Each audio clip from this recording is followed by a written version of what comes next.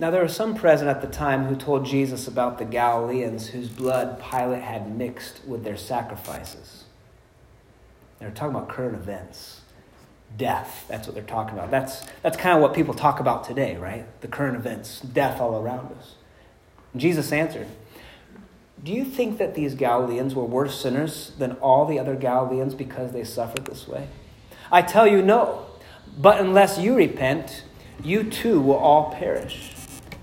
Or those 18 who died when the tower in Siloam fell on them, do you think that they were more guilty than all the others living in Jerusalem? I tell you, no. But unless you repent, you too will all perish."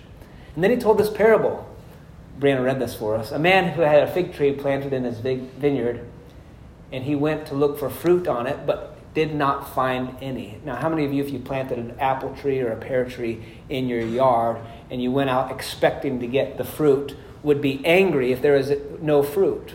In fact, if it had brought you fruit year after year after year after year, but on this one particular year it didn't, and then another year it didn't, and then another year it didn't, would you probably just cut it down so you could plant a new one? Yeah, seems like a good idea. So he said to the man who took care of the vineyard, "For 3 years now I've been coming to look for fruit on this fig tree and haven't found any. Cut it down. Why should it use up the soil?" "Sir," the man replied, "leave it alone for 1 more year, and I'll dig around it and fertilize it. If it bears fruit next year, fine. If not, then cut it down." A common myth in our society, Christianity included, is that if you sin, something bad is going to happen to you. God's going to get you. You ever heard that? That's not Christianity. It's more like karma. Among the people of Jesus' day, they had this belief as well, that when bad things happen, it was because of sin in people's lives. But Jesus completely exposed it, and he used the current events of his day to make a valid point. Pilate had murdered some Galileans while they were offering sacrifices. They were not worse sinners than others. But death is the end result of life, and unless you and I repent, we will also die. And the 18 who died when the Tower of Siloam fell on them, did they do anything to deserve that? No. But unless you repent, you too will die. The people who are suffering in Ukraine right now because of war in their country when they didn't want war, are they any worse sinners than you and I? No. But unless we repent, we're going to die. Or the people who died in the tornado, that's Ukraine. People who died in the tornado in Iowa just earlier this month. 7 people, 5 adults, 2 children. Are they any worse sinners than you and me? No. But unless we repent, we're going to die. What's he getting at? What type of death is he talking about? Yes, we all die. He's talking about eternal death. If there's no repentance, there's no forgiveness of sins. And if there's no forgiveness of sins, there is only death after death. But hear the good news. We are good news people, aren't we? The gospel of Jesus Christ. Those who repent of their sins and who believe in the one whom God has sent receive forgiveness of sins and everlasting life. Then he tells us a parable of a barren fig tree. The fig tree is not bearing fruit. 3 years of nothing. The owner wanted to cut it down. Something had to change. Let's either cut it down or let's try to heal it. And the caretaker said, let's leave it for a year. Let me dig around it and fertilize the roots. He wanted to try and heal it. Wouldn't it just be easier to cut it down and replant? God makes so many people. He creates so many people. Wouldn't it just be easy for God to just say, away with you. I'm done with you. I'm going to focus my time and attention on other people who actually care what I have to say. But God's not like that. He's a caretaker. If it bears fruit, fine. But if not, then cut it down. The owner agreed. For people who are not bearing fruit, something has to change. Have you ever not borne fruit in your life? Sometimes I feel like that pretty often. In fact, I felt like that this week. Have you? We're all there. Something has to change. And repentance is the change. Repentance is the digging and the fertilizing. Repentance allows opportunity for new life. That's good news. And it's not just repentance like, oh, I'm going to make my life better. I'm going to read this self-help book and do my best to do better things. Yeah, you might get results with that. But really, if you are dead inside, there is nothing you can do to heal your deadness. The only way to be alive is to be alive in Christ. Because we've all sinned, we've all fallen short of God's glory. We are all in need of a Savior. So repent. The Greek word is metanoia, which means remorse, to turn about, to have a change of mind. There's an initial grievance at repentance, but then it leads to action.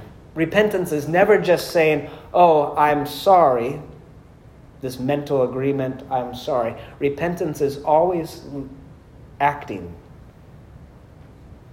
doing, moving forward, living your life in a new way.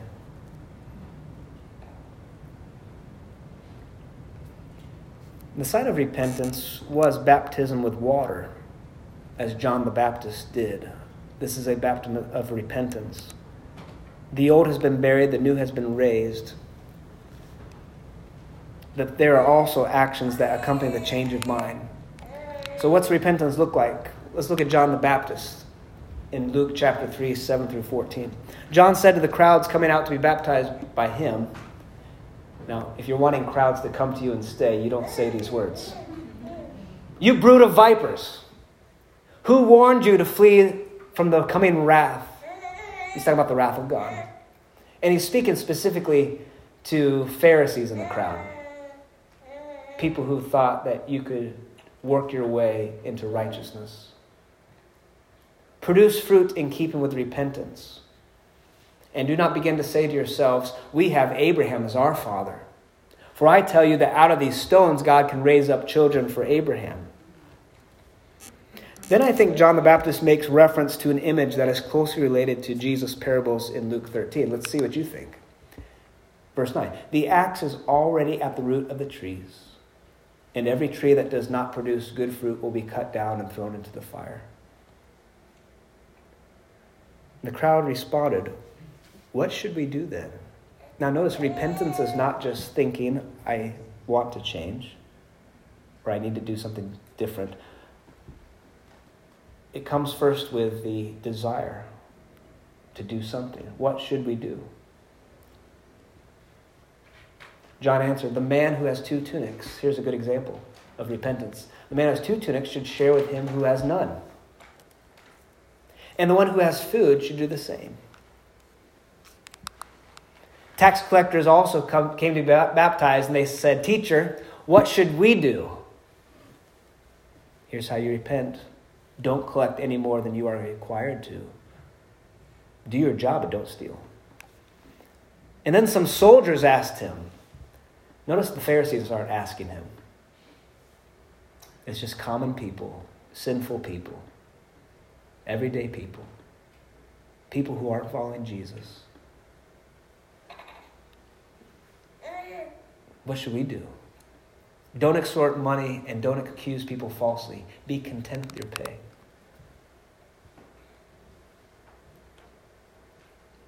That's a word for us. When a person repents, it's like a barren tree that is now enabled to produce fruit because of some work by the caretaker.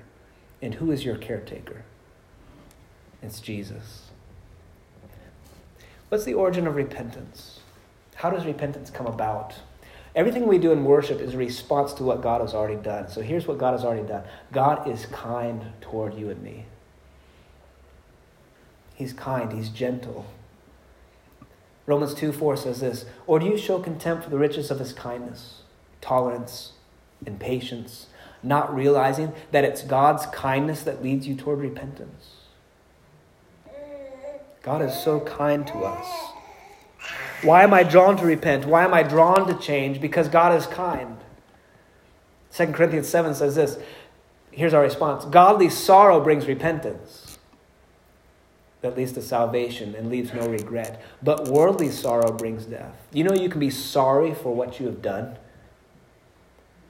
And it can be a worldly sorrow that still ends in death. But godly sorrow brings about the work of God in your life, where the caretaker comes and he ministers and he digs around and he nurtures and nourishes. God's kindness leads to our repentance of having godly sorrow. And then the result of repentance. The result is this. It leads to life. Acts 11 verse 18 says, "So then God has granted even the Gentiles repentance unto life." Not just Jews, but the nations. And this fits with Jesus' tragedy examples, as well as his fig tree parable, that even in the midst of death, there's life. Death is not the final say, but Jesus has the final say. The result of repentance is also a knowledge of the truth. 2 Timothy 2:26 says they come to their senses. They escape from the trap of the devil who has taken them captive to do his will. Now, without Jesus, we can think that we're our own person and free to do as we will. But without Jesus, we are truly trapped. We're not free. We're a slave to sin. But when God comes in his kindness, he awakens us to the reality that with him and only him do we have true freedom. This is the truth. And we can, with Jesus, escape the trap of the devil who has taken us captive, and rather escape into the loving arms of Christ who has empowered us to do his will. This is the truth. And third, repentance, the result of repentance leads to freedom to do God's will. We're in the loving arms of Christ. So what's God's desire? God is kind, and he wants all to come to repentance. The Lord is not slow in keeping his promise, as some understand slowness. He's patient with you. Now, this past 4 or 5 weeks, I've been working on Lynn House basketball. I've been teaching kids to play basketball. And I'm telling you, it takes a lot of patience to teach kids to play basketball, especially my own kids. The first practice, Micah would not even practice because he could not dribble. He's the youngest one. He's 4 years old. It's really 5 to 10, but he's the youngest one trying to dribble. He could not dribble. And he would just sit on the sidelines and pout. And my first response was, suck it up, get out there. There's no crying in basketball. But I tried to be kind to him and gently shepherd him, and eventually he got it and started playing. Now, we definitely had times where he'd pout again. But God's like that.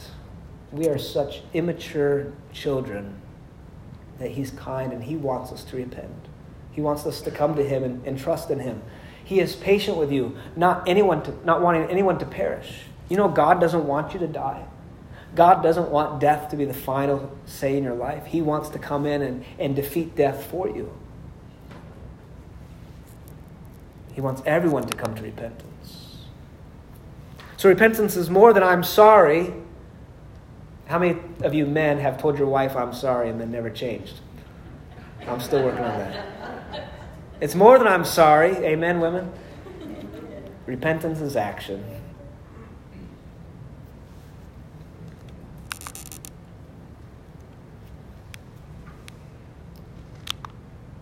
Acts 26:20 says, the first to those in Damascus, then to those in Jerusalem and all Judea, and to the Gentiles also. So does that include everybody? Yeah. I preached that they should repent and turn to God and prove their repentance by their deeds. It leads to action. It fits with John's instruction to those who ask, what shall we do? The great intersection of faith and works. Faith without works is dead. But you're saved by faith, not by works. Don't you love that tension? But if you have Christ, he comes and lives inside you. There's obedience that follows. Because of Jesus' work on the cross, what shall I do? In light of his mercy, in view of God's mercy, offer your bodies as living sacrifices. Because of Jesus' presence in my life, what shall I do? How can I become like Jesus? That's the proper question. And I could list a bunch of things that we might need to repent of. We could be here all day. But here's simply one question that you could ask yourself when you go home today and have quiet times. Ask the Lord, what do I do that is not honoring to you, God? And reveal it to me. And then say, God, help me die to this. Will you cleanse me and help me to honor you in all that I do? And I guarantee you that if you take that posture day after day after day after day, just like the caretaker who works around the tree, fruit will come about. And people will say to you, you seem different. What's going on? And you could tell them, well, Jesus is changing me. Jesus is changing me. If I humble myself before the Lord, God will come and heal me. And the message for all people, not just you in this room, but for every nation, is this message of repentance. The modern cultural message says, the modern cultural Christian message, and this sounds Christian, God loves you no matter what. His love never fails. His mercy never comes to an end. Is there anything wrong to that? No, that's all true. But it's short of complete truth. Because you could say God loves you, and you could also leave out the truth that God died for you. Right? God loves you. Well, how does he love me? Oh, he just does. No, how? He took on human flesh. He suffered. He was nailed to a cross and he died. That's how much he loves you. Well, what should I do in response to that? Repent. That's the gospel there. He loves you. He loved the world so much that he sent his son. But sadly, I too often hear the truncated message of the gospel of God loves you without everything of how God loves us.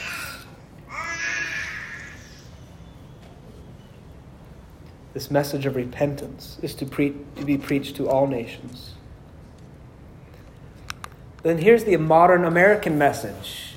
This has just been coming up in recent history, and I'm blown away by this. The modern American message is you need to do better. You're going to pay for your wrongdoing. Relationally, financially, socially. If you make one wrong move, there's no mercy for you, no grace, there's only justice. It's modern day Pharisaism. The Pharisees are coming back, and John is saying, you brood of vipers.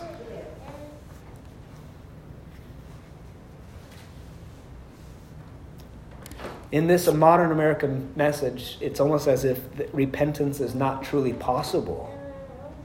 It's not possible. Once a sinner, always a sinner. Now, they may not use the term sinner, but once a racist, always a racist. Once a chauvinist, always a chauvinist. Once a abuser, always an abuser. Once, forgive me, I'll just stick with abuser. I was going to go a little further. Once a prisoner, always a prisoner.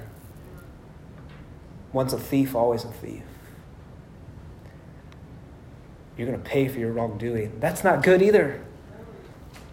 Here's the gospel. Jesus made a way, and he provides holy space to repent, to be changed. And change is possible in Christ. Hope is real and present, and new life is available in Christ. And when Jesus rose from the dead, he told his disciples to proclaim a message. And here's the message. This is what is written. The Christ will suffer and rise from the dead on the third day. This is Luke 24:46. The Christ will suffer and rise from the dead on the third day, and repentance and forgiveness of sins will be preached in his name to all nations, beginning at Jerusalem. You are witnesses of these things. So it's not just Jesus is going to make your life better. It's not just Jesus is going to give you a ticket to heaven. But Jesus' message is repentance. And the outcome of someone who repents, the outcome of the one who turns to Jesus, is forgiveness of sins, which leads to life. And then here's the next verse. After he says, you are witnesses of these things, he said, I'm going to send you what my Father has promised, but stay in the city until you've been clothed with power from on high.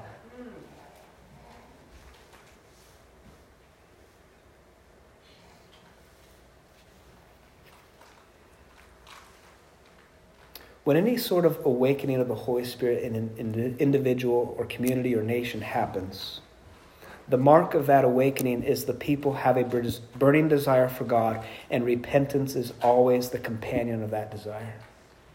Isn't that fascinating? Anytime anyone burns for God, has a passion for God, repentance is always there next to it. It's included. Why is that? Here's the truth. Because you can't have all of God and stay the same. He loves you too much. If we are to be conformed to the image of Christ, without Christ, we cannot be that way. But with Christ, when he comes and takes residence and places this burning desire in our heart to have all of God, we cannot help but say, I'm not like you. Make me like you.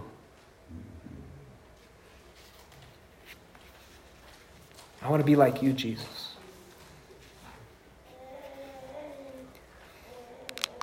So Jesus said, you are witnesses of these things.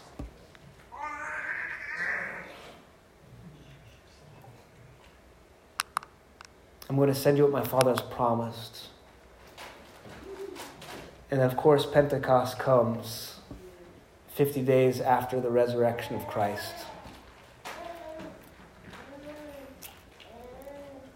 In Acts 2, verse 37, Peter got up full of the Holy Spirit. He spoke this wonderful sermon, this wonderful message about Christ rising from the dead. And people realize he's different. And they hear this. It says, they were cut to the heart, and they said to Peter and the other apostles, brothers, what shall we do? There it is again. And Peter replied, repent and be baptized, every one of you, in the name of Jesus Christ for the forgiveness of your sins, and you will receive the Holy Spirit. Just going to tell you a quick story. There's a missionary who passed away recently, a Free Methodist missionary, Dr. Wesley Duell. He shares a story in one of his books from the Mukti Center in India. He tells a story of an evangelist named Ramabai who had been preaching to girls about the Holy Spirit. Now, she set up this house for girls and widows and really fought to educate women in India because she heard about Jesus. And so she was preaching to these girls about the Holy Spirit, and as these girls were praying together, seeking the Lord, they became filled with the Holy Spirit. And one morning, again they were praying, and fire descended upon one of the girls. And another girl saw it, like Pentecost. And she hurried to get water to put out the fire. But then she realized it was not fire as she knew it. It was the visible presence of the Holy Spirit. And the girl said to the other girls, she encouraged them to repent. The girl who had the fire on her said, repent. And she said, "O Lord, I am full of joy, but forgive me and cleanse my sisters just as you have forgiven me. O Lord, we must have revival. We must have it and begin it today." Now, when I read that, to me it seems like revival had already been happening and they didn't need to repent or be revived. But when you come in the presence of a holy God, it's just like Isaiah who said, "Woe to me, I am ruined, for I am the man of unclean lips, and I live among a people of unclean lips, for my eyes have seen the King, the Lord Almighty." He's repenting. He knows that something needs to change, and he can't even do it. but yet it's God who provides. And so the angel takes the coal from the live coal from the altar, and he touches his lips. He needs fire. And John the Baptist said in Matthew 3, verse 11, I baptize you with water for repentance, but after me will come one who is more powerful than I, whose sandals I'm not fit to carry. He will baptize you with the Holy Spirit and with fire. And many have repented and turned to Jesus. And if you and I have repented and turned to Jesus, we know that we belong to Christ. And many of us have been baptized with water as a sign that we have been cleansed from sin, buried with Christ, and raised to new life with Christ, and are participants in his body, where one day we'll be resurrected from the dead. But even now, as we follow Jesus, today we must ask ourselves, do we long to have a posture of repentance? Do we long to be baptized with fire from the Holy Spirit? And are we praying constantly for him to set us ablaze, so that we not only have forgiveness of sins, but so that we also have pure hearts and we're empowered to live holy lives given fully to God? And so, Lord, we repent of living our lives our way. We believe the gospel, and we ask that you would empower us with your Holy Spirit to live your way. For you, O Lord, are God and King. In Jesus' name we pray. Amen.